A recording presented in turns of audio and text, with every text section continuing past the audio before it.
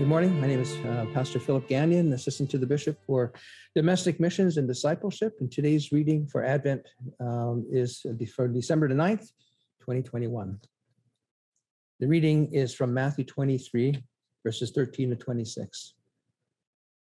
Jesus says, "But woe to you, scribes and Pharisees, you hypocrites, for you shut the kingdom of heaven in people's faces, for you neither enter yourselves nor allow those who would enter to go in. Woe to you, scribes and Pharisees, hypocrites, for you travel across sea and land to make a single proselyte, and when he becomes a proselyte, you make him twice as much a child of hell as yourselves. Woe to you, blind guides, who say, if anyone swears by the temple, it is nothing. But if anyone swears by the gold of the temple, he is bound by his oath. You blind fools, for which is greater, the gold or the temple that has made the gold sacred? And you say, if anyone swears by the altar, it is nothing. But if anyone swears by the gift that is on the altar, he is bound by his oath. You blind men, for which is greater, the gift or the altar that makes the gift sacred? So whoever swears by the altar swears by it and by everything on it. And whoever swears by the temple swears by it and by him who dwells in it. And whoever swears by heaven swears by the throne of God and by him who sits upon it. Woe to you, scribes and Pharisees, hypocrites, for you tithe dill, mint, and cumin, and have neglected the weightier matters of the law, justice and mercy and faithfulness. These you ought to have done without neglecting the others. You blind guides, stranding out a gnat and swallowing a camel. Woe to you, scribes and Pharisees, hypocrites, for you clean the outside of the cup and the plate, but inside they are full of greed and self-indulgence. You blind Pharisee, first clean out the inside of the cup and the plate, that the outside also may be clean." Here ends the reading. It's a difficult and painful thing to be judged and found wanting.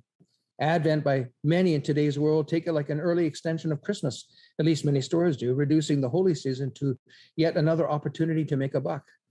Our attention becomes commingled with the consumerism of the day, and we become distracted yet again, like one satisfied with the hors d'oeuvres at a grand dinner party when the feast is yet to come.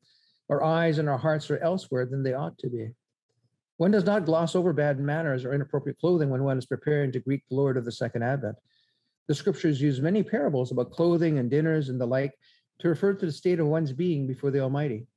Advent is such a time to be looking in the mirror and remembering what has been done and what will be, and what we are to be clothed with ought to reflect the state of our heart. Hypocrisy is denounced soundly in Matthew and elsewhere, and the word as an acting term means speaking from under the mask as an actor would in those days of old in the past.